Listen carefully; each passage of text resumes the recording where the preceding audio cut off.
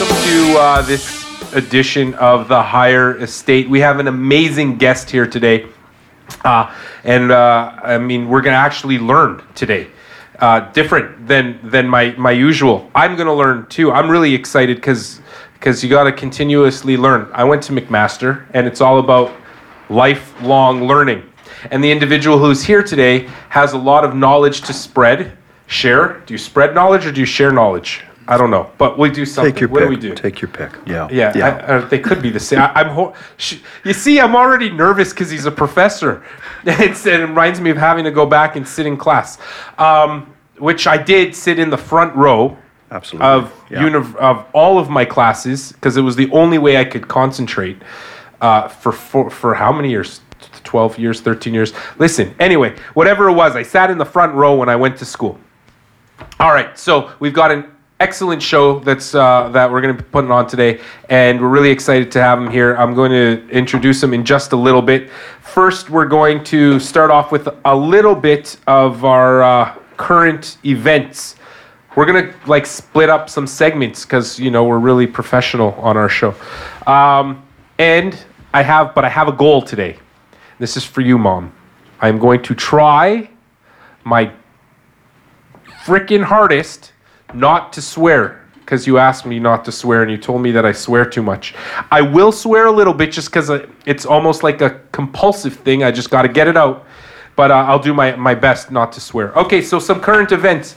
First thing, Ontario is seeking advice on vapor lounges and locations of using cannabis or using your medicine.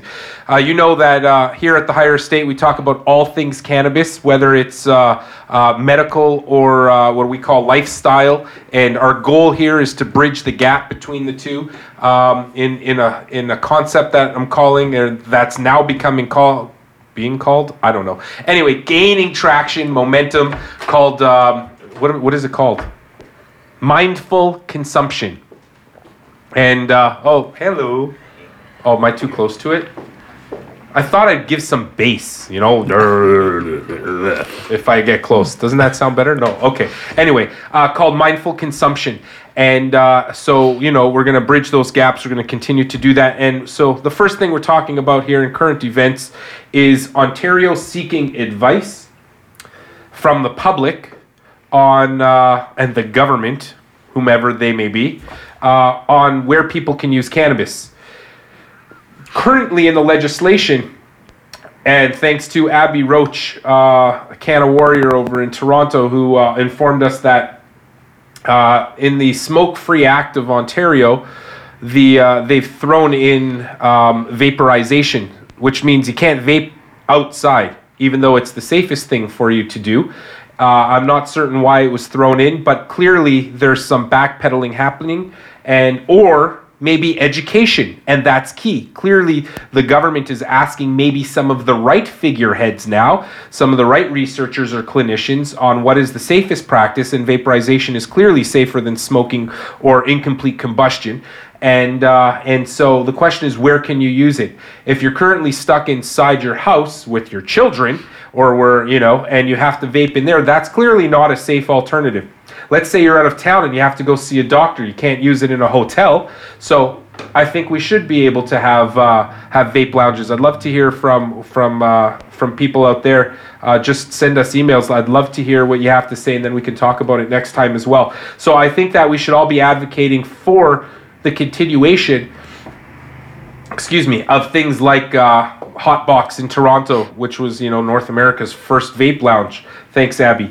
Okay, second thing. I think this is kind of funny, and Andrew reminded me of that, is the 2 police officers were suspended in Toronto for eating edibles.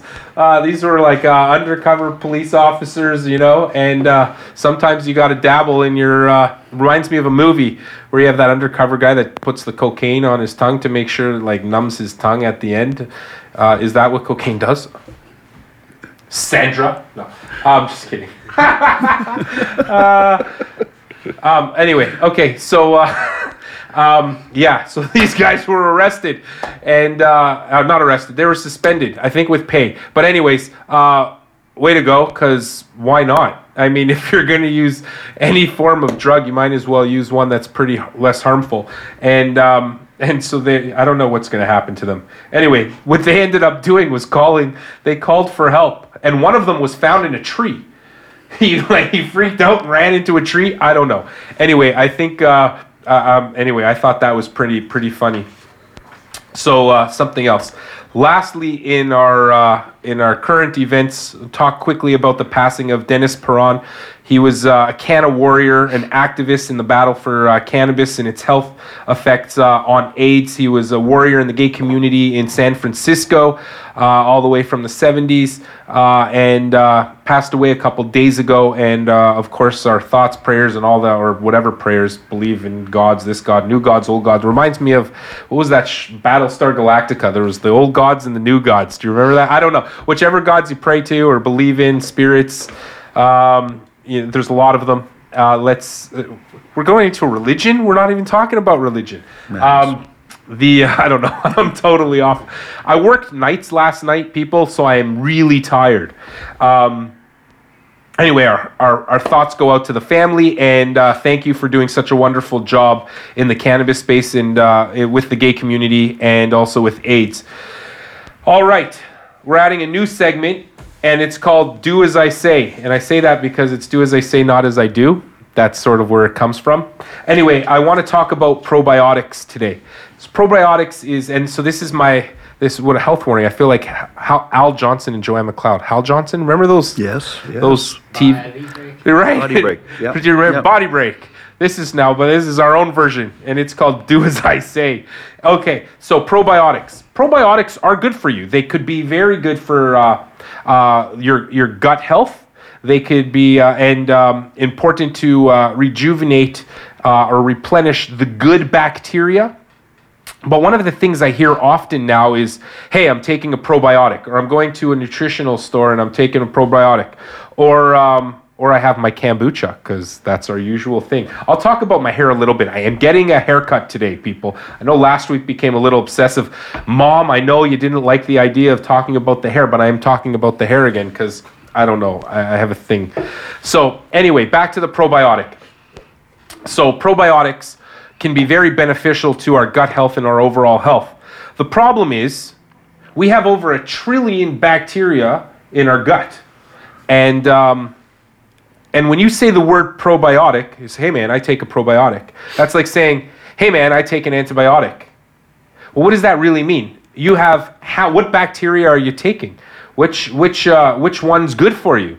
Which ones do you need? So I think here's the point. If you're going to take a probiotic, know which probiotic you're taking and which bacterial cultures are in that probiotic. Because what we see now often is side effects of probiotics. It's not all just harmless. You can get bacterial and gut floral overgrowth. And that's not good. That can cause a lot of digestive problems. So we have to be kind of careful. When we say the word probiotic, I take a probiotic. Yeah, what are you doing? Hey, man, I take a probiotic.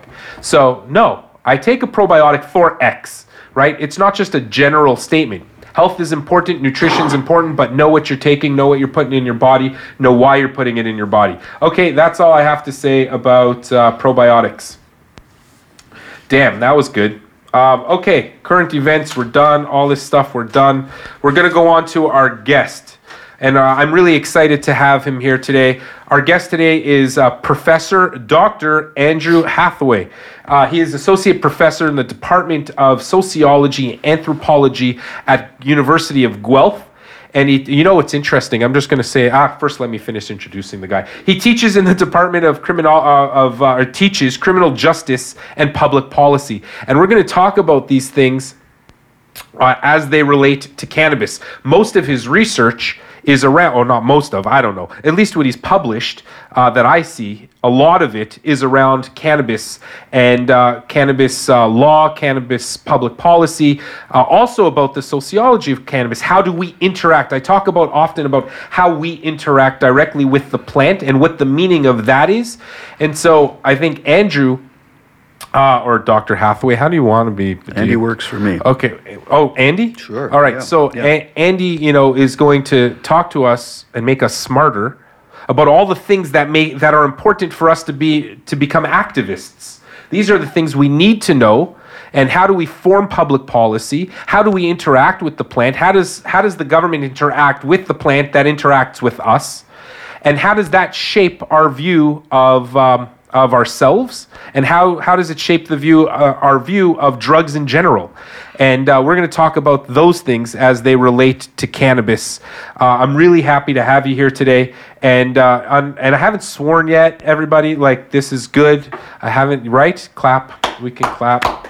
And at the end, of course, we're going to take a card from Weedopoly. But we have a whole bunch of topics that I want to talk about, and I think it's really important, and it's a great time to have you here. First, I initially thought we'd talk about the history of cannabis, and we might get into the history of public policy around cannabis. How did cannabis, how did reefer madness, for example, happen? How did we start to criminalize cannabis when we've known for thousands of years, at least going back to prehistoric China almost. Like if we go back between 7,000 and 12,000 years ago, we know that cannabis existed and then made its way out to the rest of the world. And it was used for a very long time for ritualistic purposes and then also again for medicinal purposes, but only in the last 150 years in North America has cannabis lost favor until the last 20 years, I'd say. Even more so in the last 70 years. I guess 100 years, I don't know. 100 years, it lost favor. And why did it lose favor? And some of your topics are really important. But first, I just want to introduce you, Andy, and I'd love to hear about why you started to research cannabis in the first place. Like, what got you? Why did you start? What was the thought process? And why write those papers? And they're great, by the way. I've read some of the abstracts and conclusions. That's how that's how good I am at reading papers. Abstract. Yep. I'm a poor reader. I wish they had them on audiobook, because then I could listen to the paper. That's a great idea, people. Okay, so Andy, welcome. Thank you. And tell us a little bit about yourself and what got you into researching cannabis. What got me into the game? Well, like many young people today, I suppose I got through my undergraduate at University of Calgary, and I didn't know what I wanted to do next. And, a master's degree seemed like the thing to do. And then, of course, the next thing is, well, what are you going to study? So it was a piece of advice I got at the time was study what you know. Yeah, so that's right. I happen to know a few things about smoking weed and knew a lot of people who did so. And what really occurred to me, having gotten to know the literature a little bit at the time, was it was very much couched within this subculture of deviance framework. Classic authors like Howard S. Becker writing Right. from the 1950s, when it really was kind of a marginalized activity, jazz musicians and Right. blacks hanging out in the tea houses and that kind of thing, right? So the subculture of deviance angle certainly fit. It wasn't known to most of mainstream America at the time, and certainly not in Canada. And that didn't fit with my understanding of it, as somebody in the late 80s, where it was very much a mainstream phenomenon. We're going back, three decades now, Right. and we talk about the normalization of cannabis now to the point where we're talking about legalizing and regulating. Right. Well, these were still early days, but nonetheless, it was clear to me that when you're talking about people who are otherwise conventional, people who are in white-collar jobs, middle class, university educated. I mean, that phenomenon was noted back in the 60s, right? That people from well-to-do backgrounds were starting to smoke marijuana. Which is how I think, cannabis sort of gained its, or maybe, I don't know, left that even the word deviance, I mean, I kind of like the word deviant, to be honest. Sure. Left, or left the marginalized world and came into the mainstream world was really from a growing middle class. Absolutely. Where you had the jazz musicians and you had the marginalized community gaining traction and entering the workforce as tolerance, maybe as society became more tolerant. Yeah. And we lost our bigotry and our racist sort of undertones that that developed in society, and people started getting jobs and moving into the middle class, those same people were using cannabis still. Well, I suspect the law was never a problem until white middle class kids started using it. Kids whose dads were cops and lawyers and physicians and that kind of thing, and suddenly they're being saddled with criminal records for something which is understood to be relatively benign, right? Interesting. When the blacks were doing it, when the lower class were doing it, that made sense. This was within the realm of criminality. Suddenly we've got a problem, and of course that led to the Ledane Commission in the early 1970s, and the proposal to decriminalize, which of course got shelved, like so many of these reports tend to do. Right. So, I come into the picture in the late 80s, and not only is this something that white middle-class kids are doing, but, it's not just the kids who are doing it in high school. In my recollection, the kids who hung out at the smoke doors wore the lumberjack jackets and the headbangers, we called them at the time. Listen to heavy metal music. I don't know any of them. That was part of the kind of the rebellious culture, right? It had that kind of symbolic I always liked when the one teacher came outside. Right. Remember the one teacher that came out and had a cigarette? Of course, anyway. There's always the cool teacher. Cool teacher. Sure. Okay, sorry. Sure. So, in the late 80s at the University of Calgary, I noticed this was something that the athletes were doing, and the good kids, and it was a full realm of the population that really didn't fit this explanation that fit within this subculture of deviance, and this is a mark of rebellion, and all of the cultural marks of a subculture that it previously had. So I thought, well, there needs to be some kind of reconceptualization of this. Interesting, because nobody was really looking at it from that perspective. Right. And why not? Let's just take a big leap of faith here and actually talk to the pot smokers themselves about why they're using it, what particular motivations they have for using it, what are their experiences, what are their patterns of use. And what I found out was it was very much no longer simply a group-based activity. People may have learned some of the motivations and learned how to derive pleasure and learn some of the techniques within that group context, but then it kind of took on a character of its own. Some people found it useful for, we're familiar with the leisure time, the recreational use. You think about the term recreation, at its root is recreate, right? So you can imagine beyond just something you do to veg out by the TV. People are using it as a way to rediscover the outdoors, and as a kind of an accompaniment to other. You were saying that you just sort of mentioned that it took it away from community. I find that cannabis is a community gathering event, almost the use of cannabis, but because you talked about it. Some of your research you talked about informed rules. Right? The sort of the cultural rules around cannabis use. I guess all drugs probably have a cultural or an informal rule that applies to it. We do this, we use it this way, we do it in this location. Yeah. And but so cannabis came from this, very dark it came from a very light place and was pulled into the dark, and only became a problem, as you mentioned, when the white middle class, teenage kid was starting to use it in the 60s, which sort of led to this reefer madness thing. Not my kid. And but there was a community there still is. The community involvement of cannabis is really what, in my mind, and to those that I know, is really one of those things that makes it appealing to people, because it brings people together.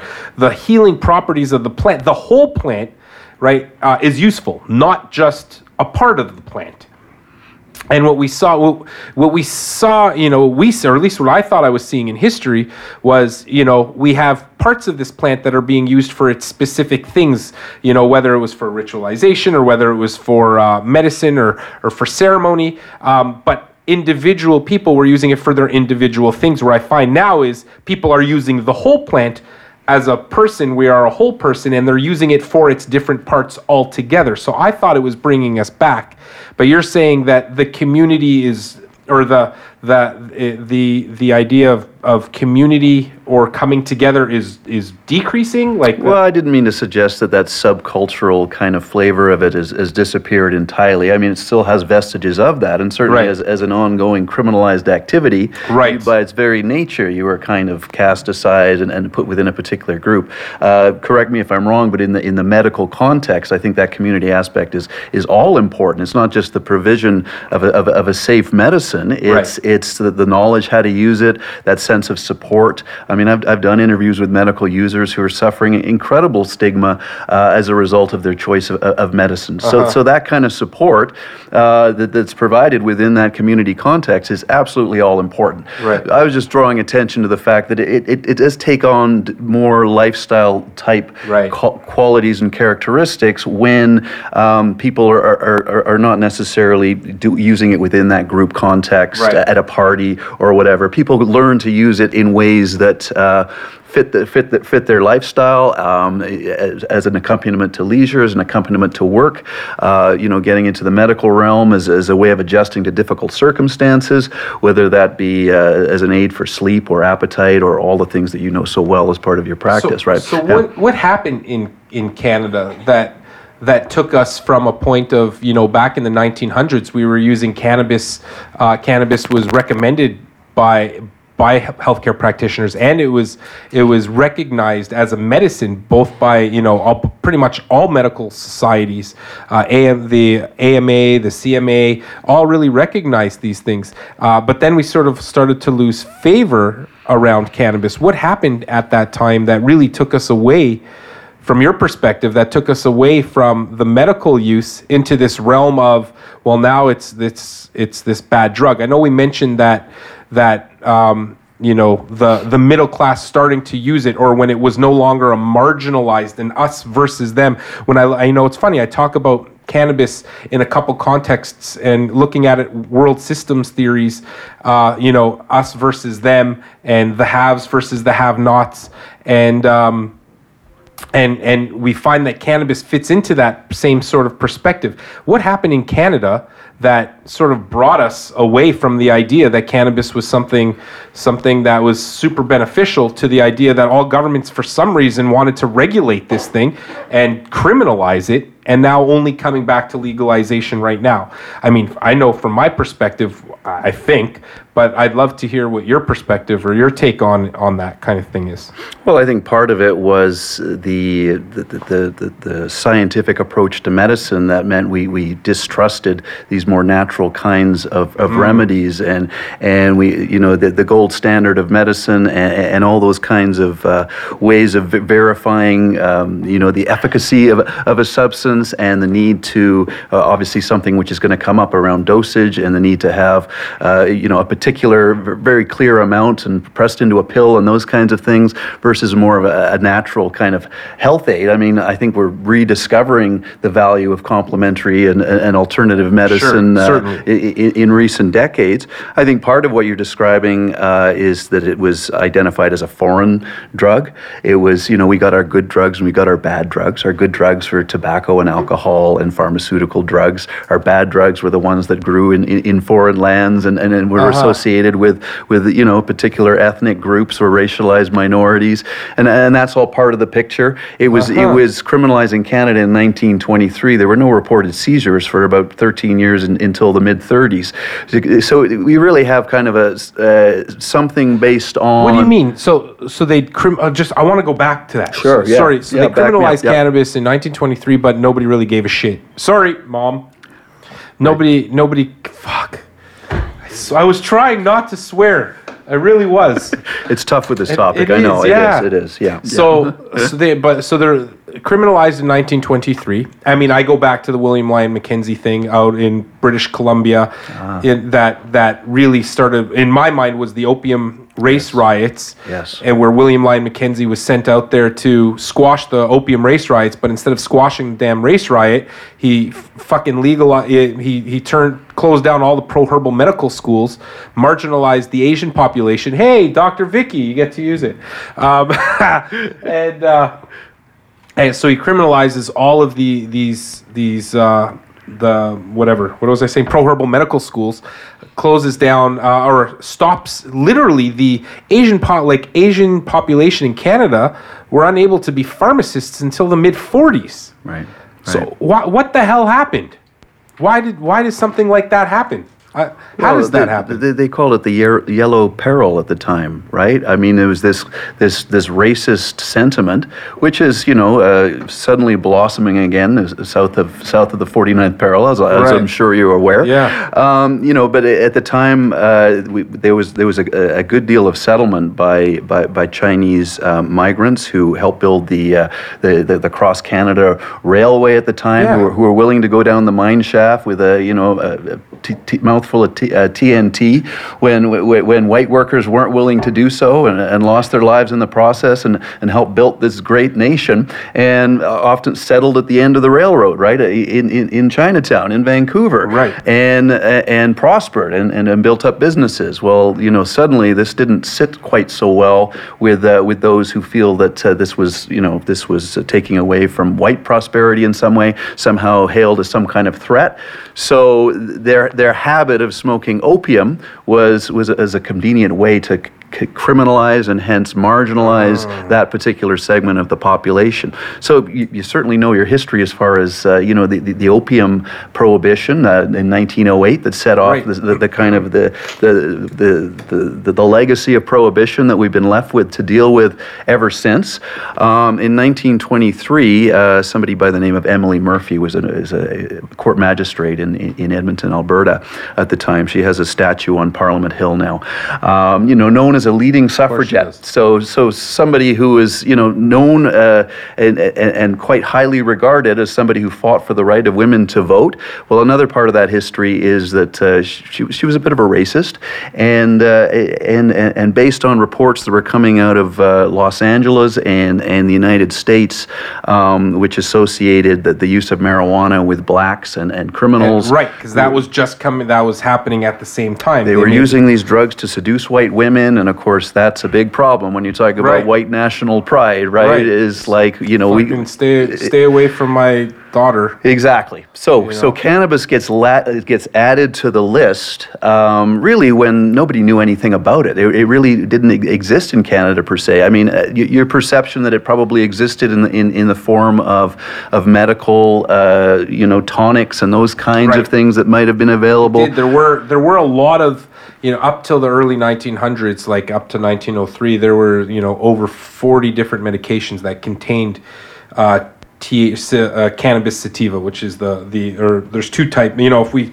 break down cannabis into its subspecies, scientific lesson number one: cannabis comes in 3 different species. The sociologist will shut up now and let you talk. No, I want to hear the sociologist. No. I'm here to. We can bring a doctor another time. We can talk about that. I want to know about the history, because in order to understand where we are today, we have to understand where we were. But cannabis has different species. So you have 2 types of cannabis sativa. We call it, and this isn't when I talk about sativa and indica and all these weird.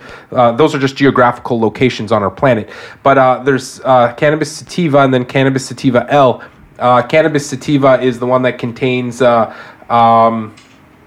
THC, our basic cannabis sativa. The other one, the L, is like hemp, and that was the L is named after the gentleman that claims he's discovered it. I guess everybody gets to discover something at the turn of the century.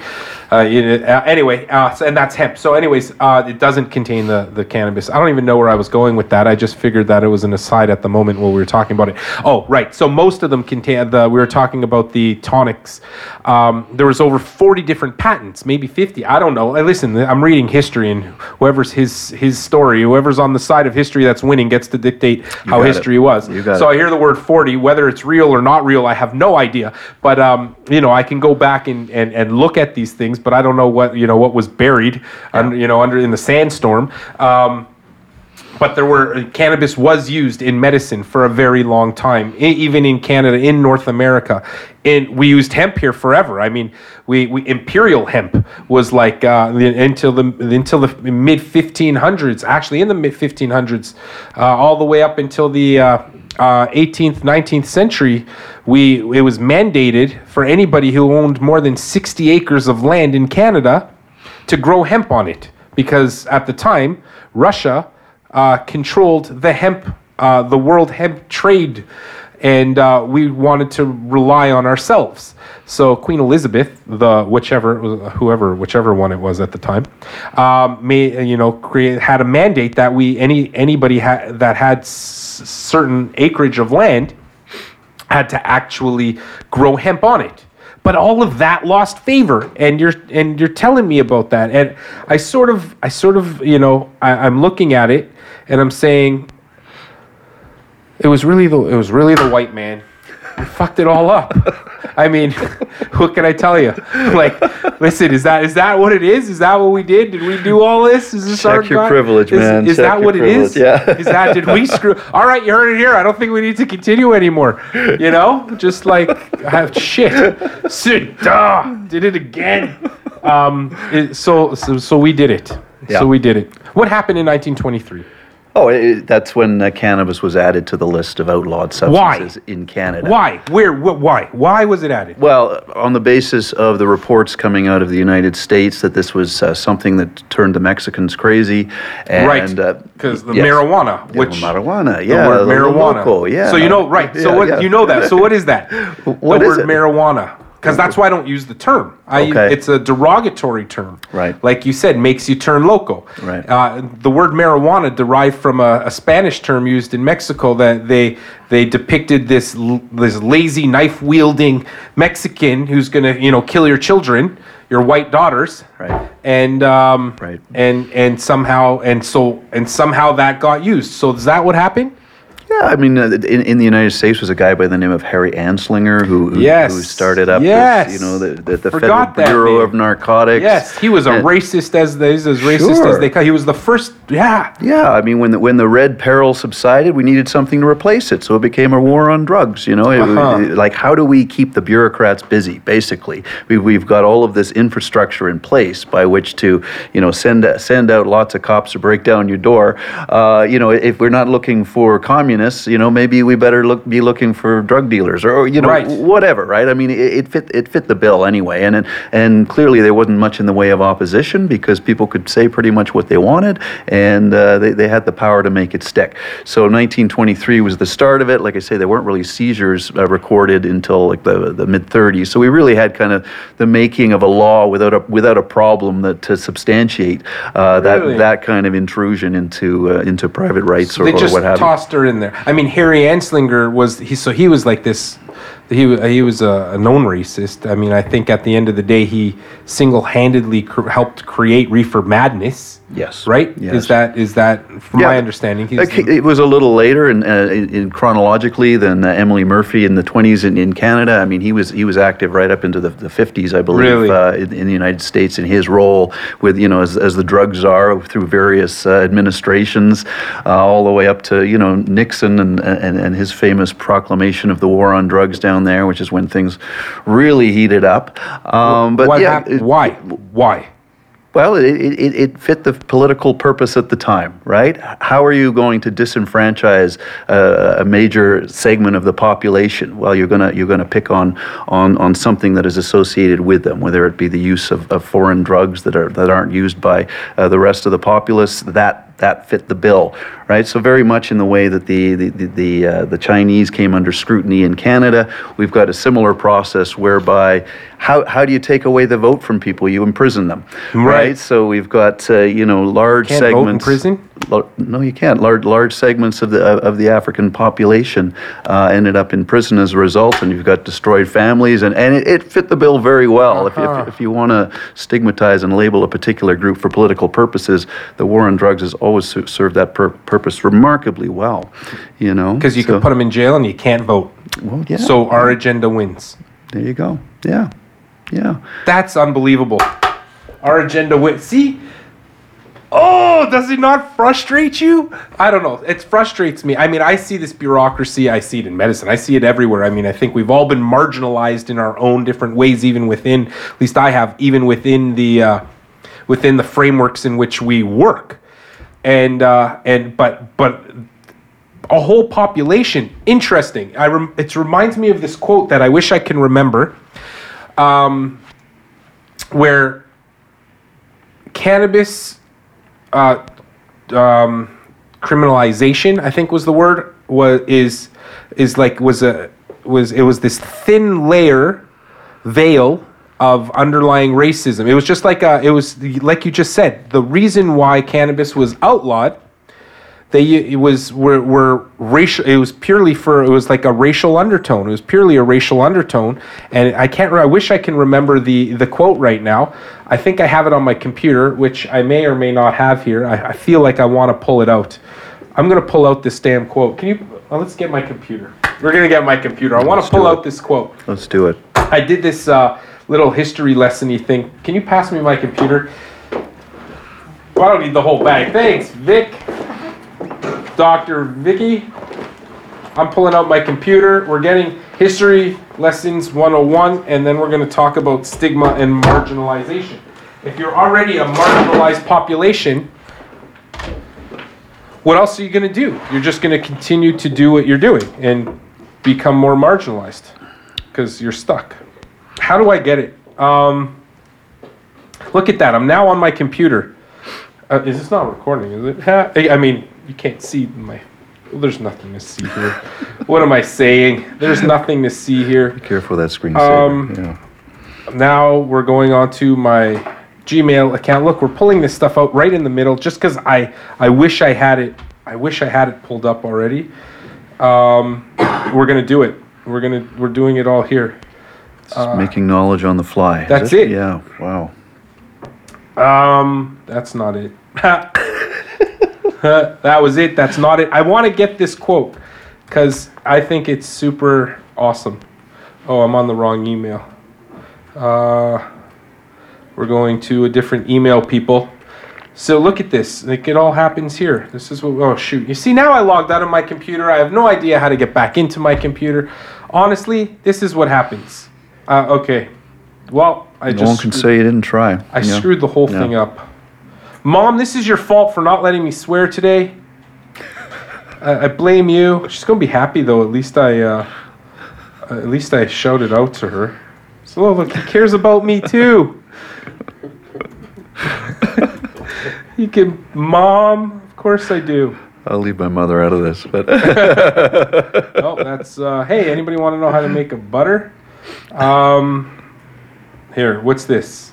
Nope, that's not it either. Hold on. Please see. Here, what's this? Invention of cannabis. Da-da-da-da. Found it. Oh, but I found... You know the worst part of this whole thing? I'm such a...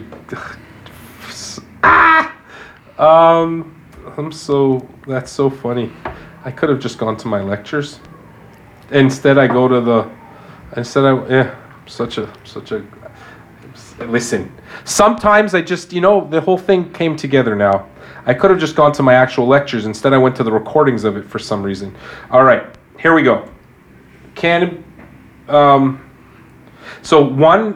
forget that. Here it is. Where is it? Where's my quote? I bet you it's not even in here. Oh. So first I have prohibition according to James Mills. Huh? I like that. Grew out of politics of empire rather than science or rational assessment. It's a great quote, is it not? 100% support that. You do? Absolutely, yes. Here. Early prejudice against cannabis was thinly veiled racist fears of its smokers. That's all I was trying to say. I think somebody's already discovered this. I guess we're behind the eight ball. Yeah, hey, who said that? I don't even know. Okay, that's all I wanted to say. It's verification. We're not making this stuff up. We're not making this stuff up. Right. So is that true? So that's happened. That's what it was.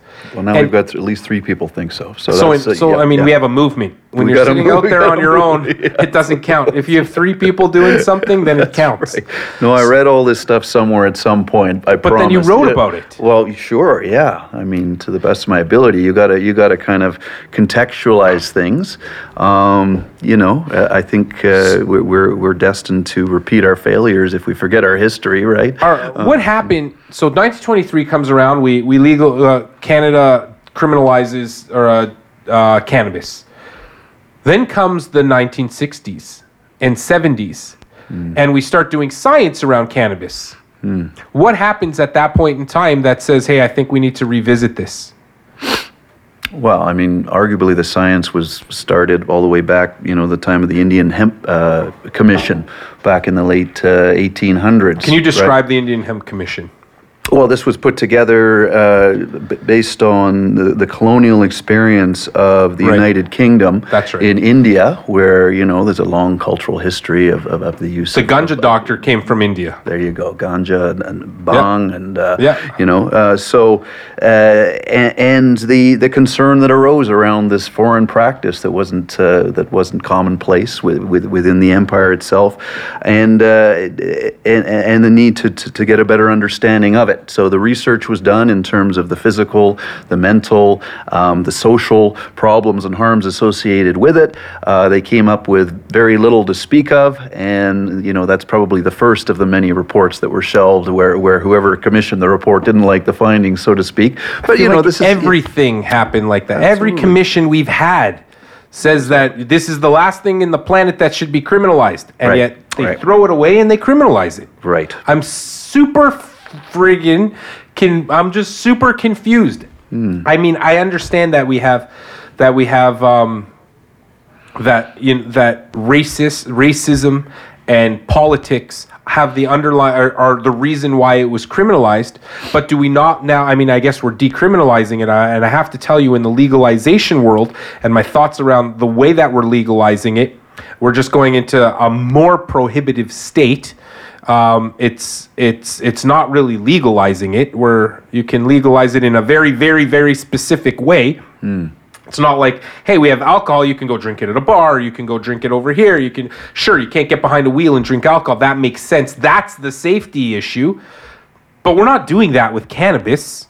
Where cannabis, you can smoke in this way over there, in this one little space. We're regulating it even more than it's already been regulated, and I think that's one of the downfalls of of the legalization legislation that's coming out. But what happened? What was the political shift that took cannabis from a criminalization perspective in the all the way up through reefer madness, which we've now sort of defined, and I agree with you, it was based on the white middle class child, or my daughter, using cannabis, and we have to protect them. So you have the movie that comes out in I think it was late 20s, 30s, or whenever it was, demonize the devil with the cannabis, which then we call marijuana. Is they're gonna literally rape and kill your children because they use cannabis. It's like, and that was really that thinly veiled, underlined racist tone. Because it was pretty explicit at the time. We could argue that it's an undertone now. Okay, because it's the root of all our prohibition had this very explicit, extroverted kind of racist tone. I would argue that it's more of an undertone now, because it's really the basis of it all to begin with, and we've just taken for granted that it is the way it is because it's been that way for so long. We were both, grew up in a society where it was criminalized. We were probably told it was bad at some point, repeatedly, over and over again. We had to discover for ourselves that wasn't so true, right? I mean, why are things changing now? I mean, I guess a positive view is that you can only sustain a lie for so long, and maybe we have a lot of people to thank for those who've been brave enough to step out of the closet and be, open about it. Well, I mean, it doesn't take much to write about it. It does sometimes to stand up and admit that you use it yourself, if you're a person of social standing and credentials and those kinds of things, and every instinct in you tells me to shut up about this. Right. Well, at some point, integrity's got to take the day, right? Yes. And maybe this is starting to pay off, right? There's enough information out there that is being circulated, and people are starting to listen. A change of government doesn't hurt. Under the Harper government, we weren't going to see this happen. Obviously, that was a very dark period of drug policy. Trudeau comes in, and he's open to research and those kinds of things. So it's kind of hard to maintain the veil. From our perspective, I'll tell you, from the cannabis perspective, at least the medical perspective. Oh, we're getting political again. Yeah, let's do it. Have to get there a little bit. It was Yeah. a lot easier to practice medicine, and certainly to practice medicine under the Harper government than it is to practice medicine under the Trudeau government. But also cannabis specifically was a lot easier to work with under the Harper government than it was under the Trudeau government. Harper actually created the programs. Right. Whereas Trudeau's trying to throw away the medical program, pretty much, like saying there's no. I mean, they're taxing medical cannabis the same way as they're taxing recreational cannabis, which basically said, and there is no other drug in Canada that has a tax on. No pharmaceutical has a tax on it. They have a dispensing fee, but that's the pharmacy. There's no tax on a medication. But yet the Trudeau government comes in and says, we're going to tax cannabis, medical cannabis, the same way that we're taxing recreational cannabis. And I'm going to say, why are they doing that? So his response to that, Trudeau's response on camera, on TV, was, well, we're trying to wean out all of the fakers. They're all fakers. Everybody's a faker. That's literally pretty much what he said. Everybody is a faker. What kind of bullshit is that? I'm sorry. Oh, there, Mom. I've lost it. Fuck it. Out the window. I'm swearing. I'm back to my usual self again. Yeah. I get frustrated.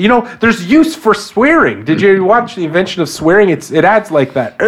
When you get passionate about something. Yeah. Okay, so what basically said is a doctor does not know how to do their job. Is basically what he's saying. A doctor does not have the tools to wean out the patients who do and who are and are not using it for medical purposes. I'll tell you, over the last decade that I've been practicing in cannabinoid medicine, having pretty much started it, one of the original starters of the medical cannabis industry here in Canada, specifically around clinics, I've developed protocols to wean those people out. But you don't see Trudeau asking the clinicians.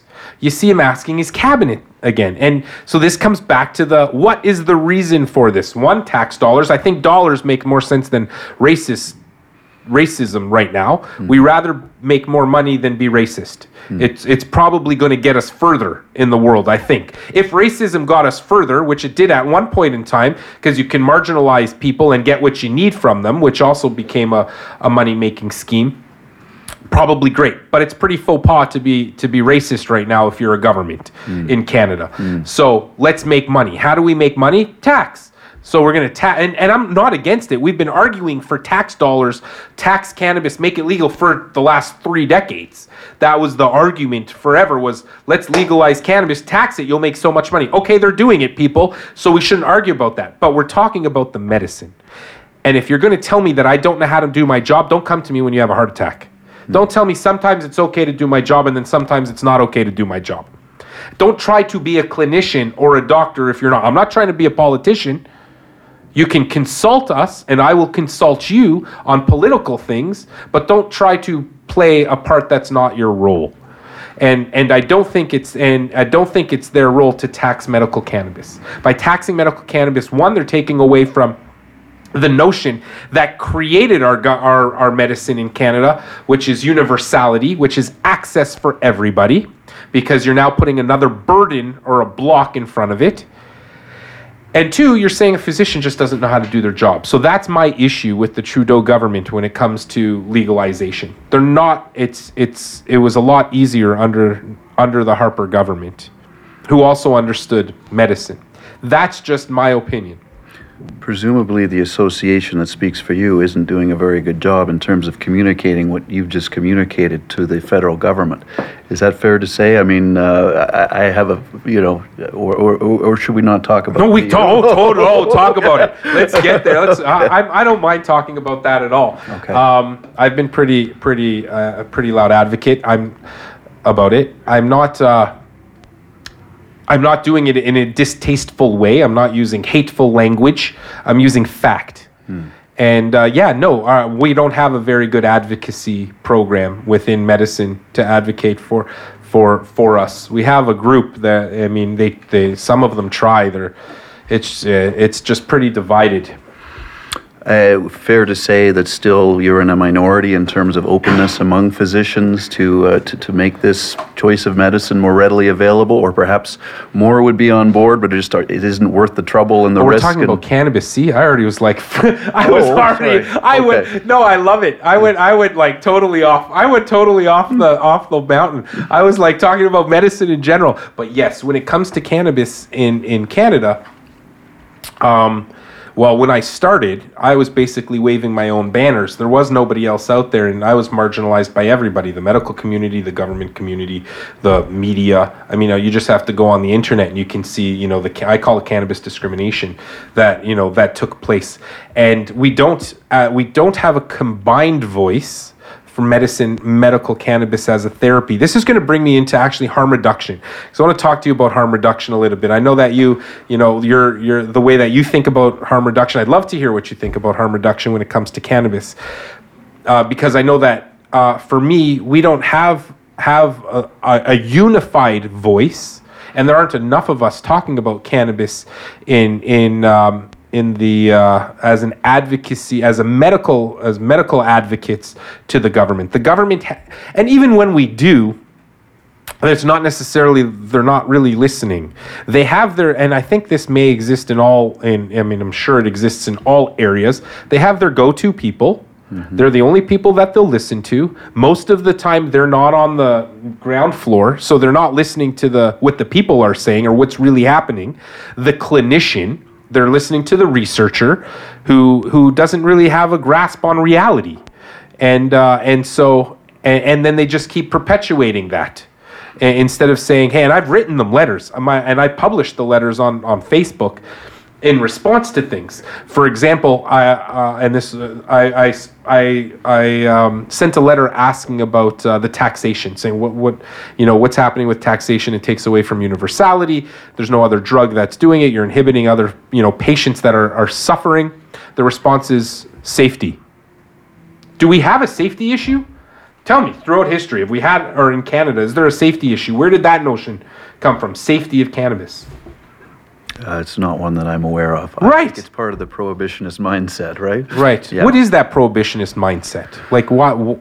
Well, I mean, I would argue you talk about harm reduction. You've already kind of fed into the prohibitionist argument. It's only half an analysis, right? What about benefit enhancement? I mean, we can't talk about benefits when we're stuck within that mindset where it's all about reducing the harms of drug use.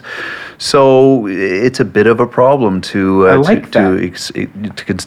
expect to have dramatic, movement forward in terms of drug reform, in terms of a harm reduction mandate. Part of the problem with harm reduction, from my perspective, is this claim for objectivity and value neutrality and all these. As a sociologist and a student of history, I don't think that anyone can be value neutral about anything. I mean, there's always a surrounding context and worldview that means values are always at play.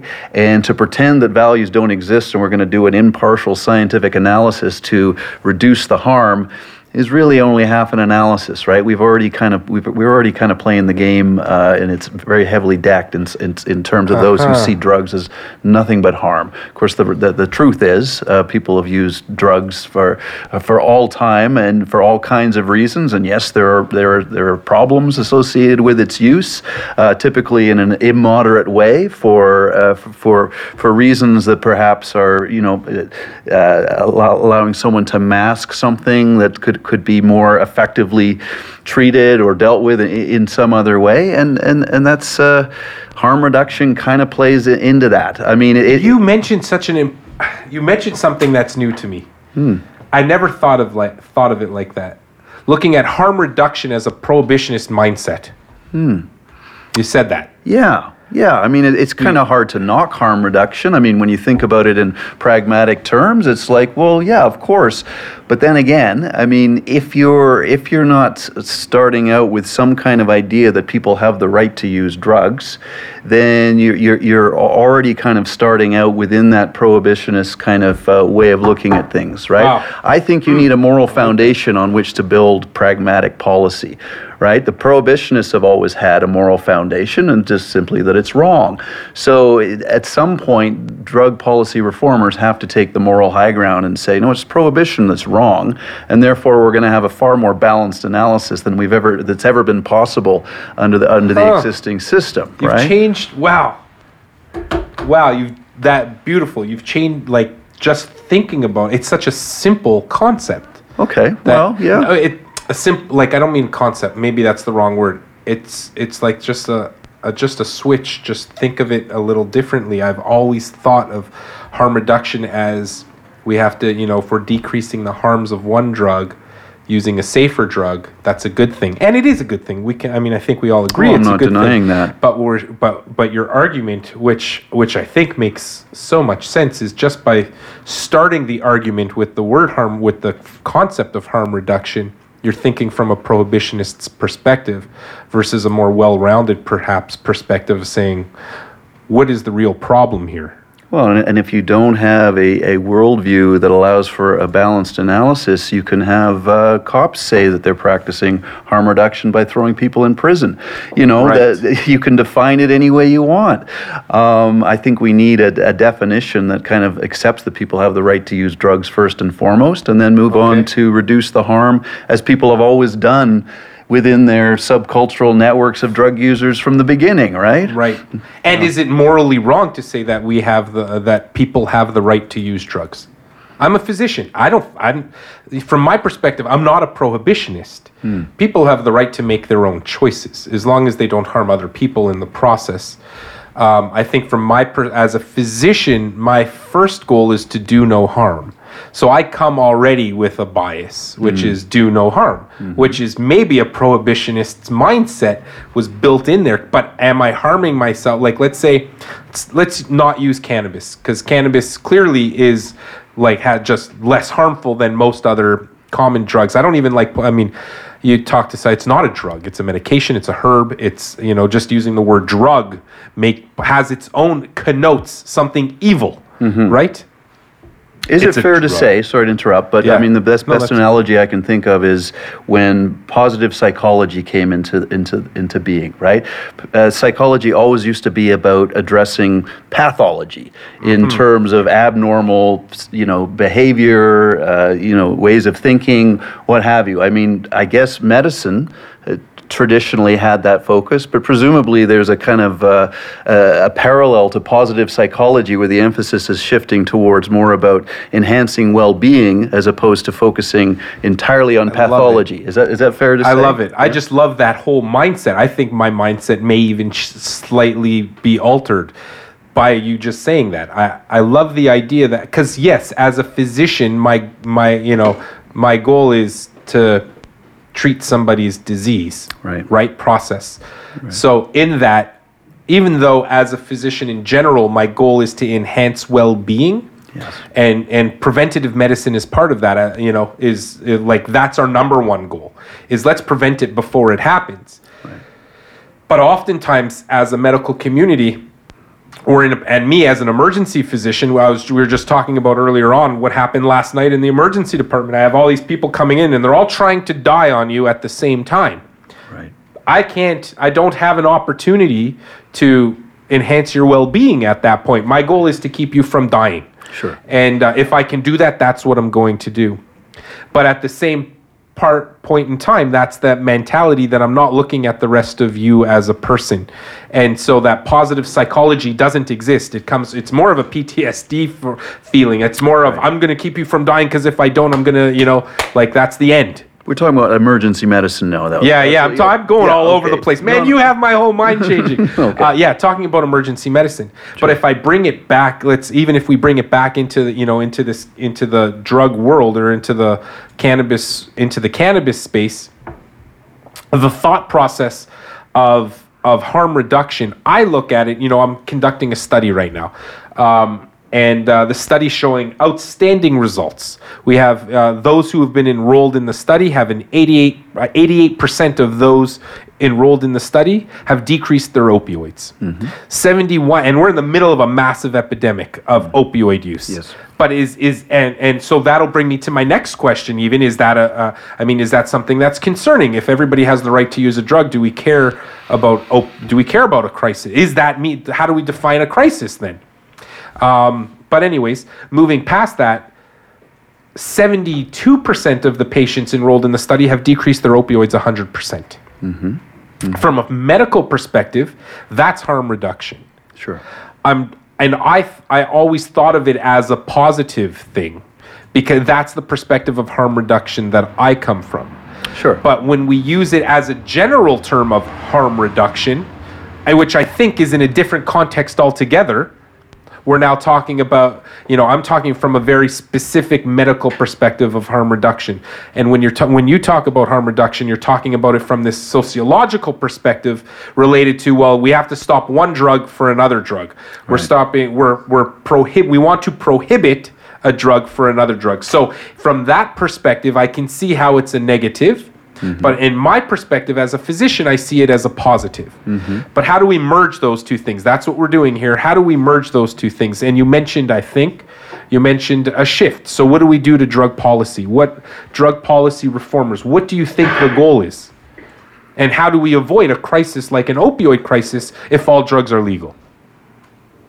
Well, I think you'd have to make a case that prohibition has ever been an effective way of dealing with the drug problem. Right, hasn't, yeah. No. So, I mean, do I have to argue further? I mean, no. I guess, I just want to caution against interpreting my argument that the harm reduction is harmful in and of itself. I just think it's limiting to a certain degree. And as you say, when you're in the ER dealing with a crisis situation, of course, it's all about reducing the harm. In perhaps your other practice in running a wellness clinic or that, I mean, you're looking at a more holistic kind of view. Right, it's a struggle. It's certainly a struggle. So if you're going to address drug-related problems, you're going to have to get around to what it is that led somebody to use those drugs to begin with. And surely there was some kind of function or benefit that they're seeing from that use. I mean, you look at the most destitute person on the street suffering from, some kind of mental health disorder or something. The addiction to, some street drug may be, in fact, better than dealing with the hopelessness and despair that they're dealing. At least it's a way out. It's an escape. But we have to recognize that in order to deal with addiction, right? We have to realize what the motivation is to begin with. And half analyses that, well, drugs are bad, therefore we're just going to focus is not going to get us anywhere. Right? But that's what we focus on. We focus on drugs are bad. Right. Because we call, I have a friend, I'm not going to mention your name because then she'll just get upset, who works in the rehabilitation or in the addictions world, but or let's forget that. Let's take something like Homeward or CAMH, or let's go to total abstinence programs. Okay. Total abstinence programs. I guess what we're saying is, let's say, and they don't allow cannabis in these abstinence programs, right? Even though it's less harmful than these other drugs. But I don't even know. I feel like I can't even talk about it anymore because I'm not giving it its full round view. If I talk about an abstinence program, for example, that says we shouldn't be using any drugs, am I now a prohibitionist? Is that what I'm saying? Or am I saying you have a problem and abstinence is the answer? Because sometimes it is the answer. Absolutely. For some. Right. But not for everybody. It's not. And we need programs that are tailored to allow a range of choices for people for whom, I probably shouldn't be drinking, a Mickey of vodka every night. But if I'm getting some kind of relief from, smoking some cannabis throughout the day, who is anybody to tell me that, that's a problem? Well, from an abstinence-only perspective, that's clearly a problem. But I think, even places like Homewood have some kind of recognition of they've brought in harm reduction. They've kind of allowed for some kind of movement beyond that 12-step model, which, is based on a fundamental contradiction, of course, right? Is that drug use is a disease, and the cure is some kind of management of it through some kind of social means of group support. Well, in my view, if you're going to label something as a disease, then within the realm of a kind of a medical interpretation, then surely the solution should be something medical as well, right? I mean, I have a hard time getting over that contradiction. So, that's not to say that 12-step isn't the answer for some people. Better just stay away from it altogether. Better substitute some kind of lifestyle that allows me to focus all my attention on, going to meetings or whatever kind of way that allows me to get through. But there's a lot of people who drop out of 12-step because that doesn't work for them, right? So what are we going to do for those poor folks? I don't know.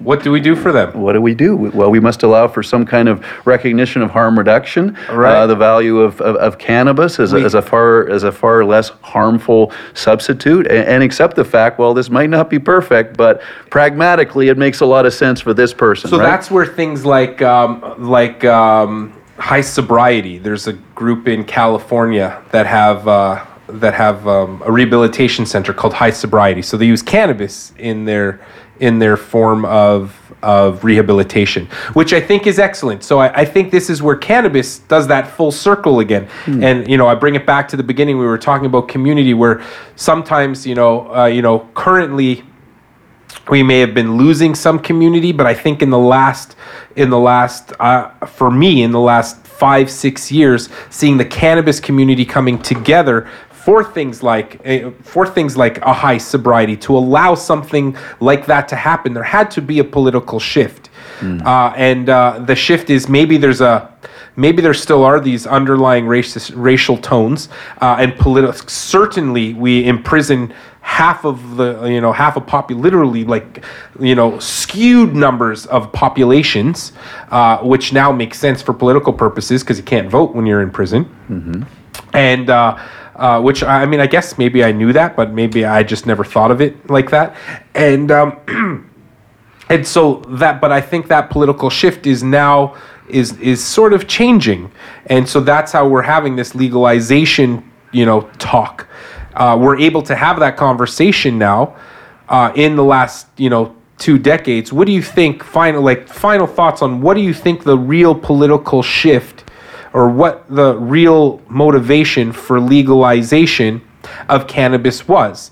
Throughout history, we have on one side you have prohibitionists, the other side you have the non-prohibitionists, but you also have economists and you have capitalists. And cannabis spread like wildfire as soon as capitalism existed, and you had ships that could take cannabis plants to other parts of the world.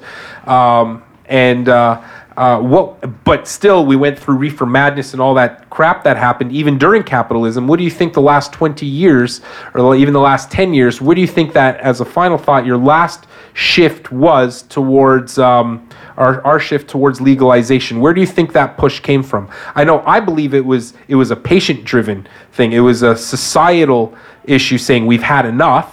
We understand that this is actually beneficial, whether it's recreational or medicinal, and the plant itself has, its own momentum and force driving it. But what do you think? What do you think that real shift was that brought us to where we are today? Well, we could enumerate all the various stakeholders, and you've given some idea of the different context that clearly plays a role, but I hate to sound too cynical, but at some point, a government realized there was more votes to be gained than lost by legalizing cannabis. Yeah. That's simple. That's simple. Let's keep it simple. True. Yeah, I agree with you. Okay. It was, Drop the mic then. That's all you really need to say before we play our last game of, I don't even haven't played this game. It's fun. Don't worry. How do you know? Maybe you have. You're right. I made an assumption. I never played it. Listen, so I agree that even legalization, we came from a political spot, and the political environment has shifted, and so it's still a political move. And is it based on the welfare of the people? Probably not. Probably not. Certainly not science. It's certainly not based on science, or it never would have been where it was in the first place. Never has been. No. Right. No. What do you teach your first-year students? I want to know what's going on in that class. Introduction to criminology. Really? Yeah. That that simple, that broad, and let's give them a broad introduction to the discipline. Let's give them an understanding of what different disciplines have to offer in terms of, biological understandings of deviance and criminality and psychological ways of looking at it. Now let's look at how a sociologist looks at it with this broad understanding of context and the importance of understanding things within the human group and how that lends itself to understanding the subject matter. And from there, we can delve into all kinds of interesting topics, kind of like we've been doing here today. That's kind of cool. Yeah. I mean, I think I would have liked criminology. Play on both sides of it. I knew you would have sat in the front row. Anyway. I would have, for sure. I mean, I probably even would have had one of those dictaphones. At some points, I was taking notes. And I didn't understand a damn thing that ever happened in class because goes in one ear, comes out the other thing. I'd have to go home and rewrite my notes. And unlike Dr. Vicky over here, that I remember when she was studying for her board exams, I think it was like a day before, I'm just going to look at my board exam. Oh, yeah, I just won the award for X and Y. I'm like, that's so nice of you. Anyway, I had to study my ass off to get to where I was, unfortunately. But at the same time, made a smarter person. Okay, let's get back to this. Okay, so history. Oh, that was a loud clap. Was that a loud clap? Was that boom? Everybody heard that, I'm sure, on wherever, with whoever the hell's listening Very to impressive. This. Yeah. Thank you. My clap's a little louder. I mean different kinds of clapping. Anyway, okay. So my final thoughts altogether, putting it together, I mean, clearly cannabis has had a really complicated and complex transition to where we are today, like all drugs have. And whether we should be legalizing all drugs or criminalizing some of them or not criminalizing some of them is complicated. But I have to agree that we need a I think we're going to find, like you said, a more well-rounded approach when we take away the idea of this is harm reduction. We're only looking at that prohibitionist mentality versus what benefits us. Right. Versus what harms us. So and that's really my argument with where cannabis research needs to go. We've looked at research. We've looked at the harms of cannabis forever and found relatively nothing. Yeah, there are harms, of course. Like everything, it's still a medicine. It's still a herb. Every medicine, every herb comes with its own list of potential side effects. So of course we have to. But we've always looked at these damn harms, and it's gotten us. It's great. Actually, I just wrote this little article because Bill Blair. Got it in. Damn, I wasn't going to say that. And fair enough, he's pro this cannabis thing, but again, what are we researching? Oh, we're going to open up 14 studies, and we're going to look at things like the harms of cannabis. Honestly, have we not fucking looked at the harms of cannabis for long enough? Why don't we do what you say and what most of us are saying, and let's look at the benefits. Right. Where's the wellness? And forget about the cannabis. Look at the wellness of the person. What benefits society? What benefits the individual?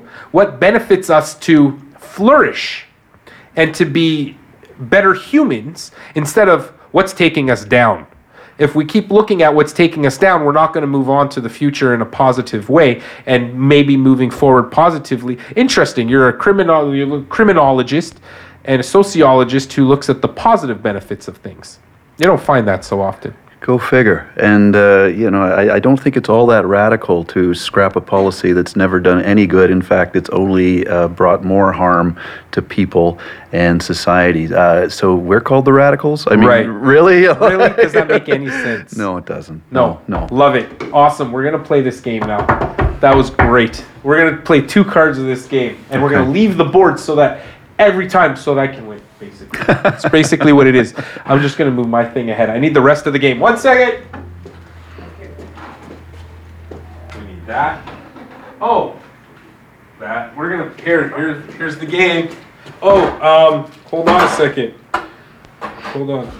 Oh, I also want to, there's a couple other things, before we move on, I'm going to, a couple other current events.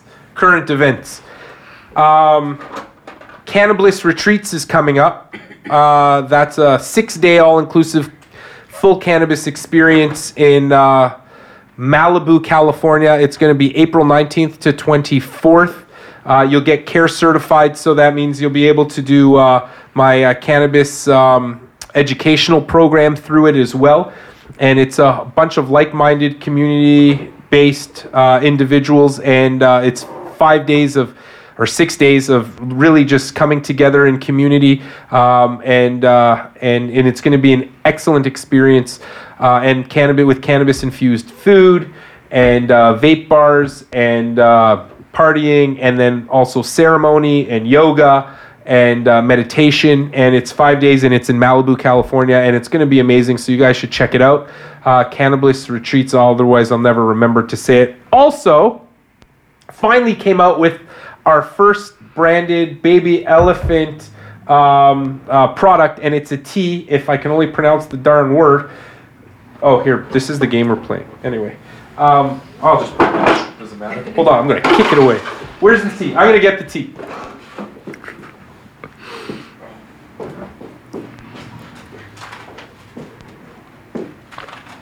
Dun, da, da, da. Thank you. Can you see it? Were you not even recording? Are you trying not to talk again? Yeah. Are you trying to be quiet? Yeah. Shh, you're not here. There's nobody recording. Okay, that's the tea. Look at it. It's really cool. It's called Rooibos tea. Honestly, probiotics. They're good for you. Anyway, that's our and that's the first of our products. You can get it here at Synergy. So check it out, and we'll be selling it online. It's made in Canada, and it's natural, organic, and it's really good for you. Okay, that's all I got to say. Now let's play the game. So the way this game works, here we've got green. Where do we start? Oh, it starts all the way over here. Let's get rid of this tree thing. We're going to play 2 questions, and then we're going to be done. Hey, you want to play with us, Sandra? No. Come on, Sandra. No? Oh. Yeah. I can't convince anybody to come in. Sandra, come on. I have no choice. Yeah, you have no choice. Yeah. Feed the social. I won't be. Yes, you will. Okay, are you ghost playing? Here, do you want to be pink? Is that too... No, come on. Gender specific? Is that the only color left? Okay. There you go. It's I'll not. do orange. Okay, beautiful. Sir, there you are. Do you identify as male, female, other, anything you want, so we can know? You know, we have to be culturally sensitive. Absolutely. I identify as human. Beautiful. Love it. So do I. We're humans. All right. All right. This is how the game goes. We roll to see who goes first. I got a 5. You roll. You got a 6. Goddamn professors. And you got a 6. There you go. And social You can people. go first. A roll off? And well, it's a roll off. No, there's no. Listen, we're competitive, okay? That's right. 6. Oh. He still goes Dang. first. You know, the gods had it. So we roll again. And then we pick up a card and we have to play whatever on the other side of it. 4. You're red. 1, 2, 3. Oh no, we gotta go up there. Hold on. 1, 2, go up here. 3, 4. Take a hit. You gotta take a card, read the other side of it, and do what it says. Name 3 slang terms for a marijuana cigarette other than a joint. Ooh. If you can do... Hold on, we need a timer. Do we have a timer? Sure. We'll do 20 seconds. Look, see, me, I procrastinate. I talk so that, and then I say start the time. Hold on. sorry. Okay, 20 seconds on the clock. Go. Go. Spliff, reefer, blunt. Okay, Does sure. that Got it. okay. Oh, professor. All right. I'm horrible at this game. Okay, fine. Let's put the card on the bottom. And what did it say? Stay there or move forward? If you can do, then if you, what? If no can do, then back 2 spaces. Oh, okay. I'm staying put. You're staying put. You're up. I'm up. Okay. Can you just pass me the die, please? Thank you. 5. I'm going to get a 2. Go up. 3, 4, 5. Busted! Spell the word marijuana backwards. Oh no. Look at the board if you have to. Fail and you lose a turn. Can I spell it first on my phone? No. 20 seconds. Hold on. Hold on, I have the timer. Hold on. 3.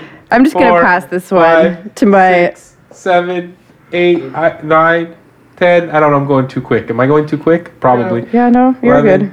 12. ANAUJIRAM. Oh, frick. Okay. Got it. I'll give it to you. I don't Timer even have done. a phone. Thank God I didn't have to do that. I have like a grade 3 spelling ability. But we save lives. 6. 1, 2, 3, 4, 5, 6. What's that? Oh, bad brownie. I can't read. All right, duet. You like weed, and it starts with a W. Words that start with a W. Whoever has the last word moves ahead 3 spaces. We're all going to play this. W. All right. I get to start, so I get to start with weed.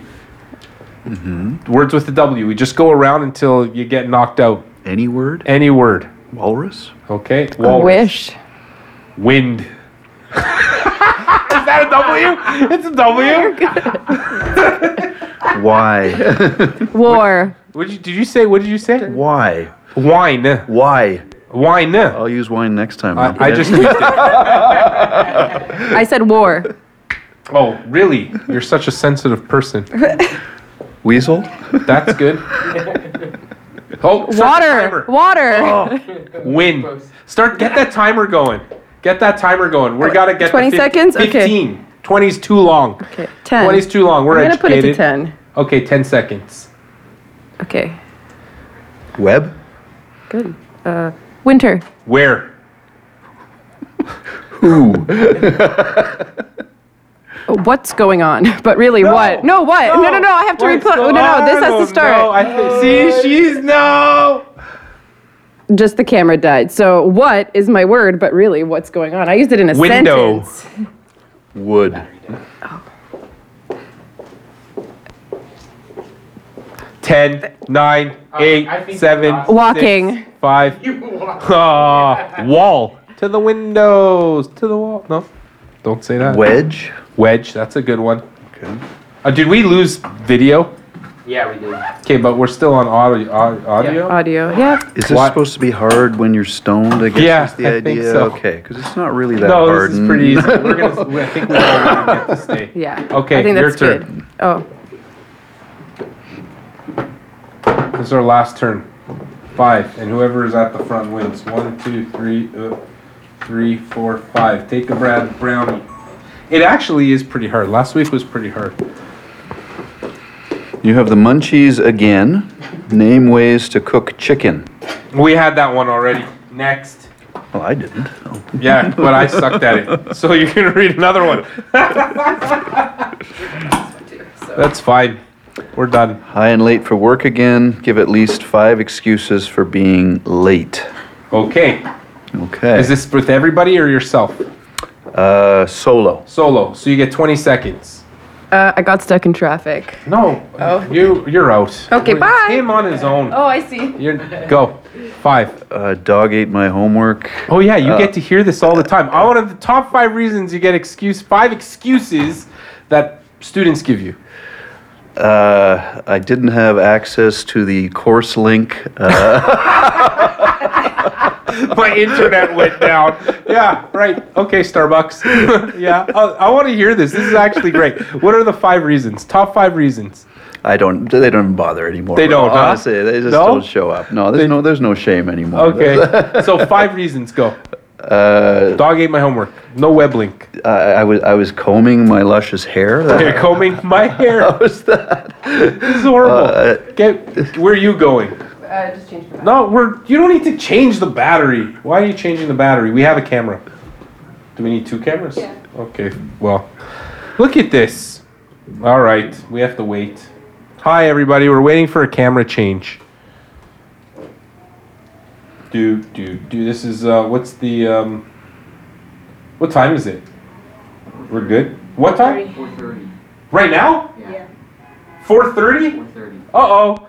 No more fun? No more fun. Game over. Game over. Andrew, thank you so much for coming. That was a blast. pleasure. I've missed my haircut appointment. Wow, that went forever. There you go. Oh my God. Why didn't anybody cut us off? That was awesome. Thank you so much for coming, Andrew. I had an amazing time. Likewise. You're a wonderful guest, honestly. And we had a blast. This game we'll play another time. Okay. Thank you. Sounds All good. right, guys, don't forget to check all that out. It's 4:30. Holy crap, that went forever. All right. Bye. We're off.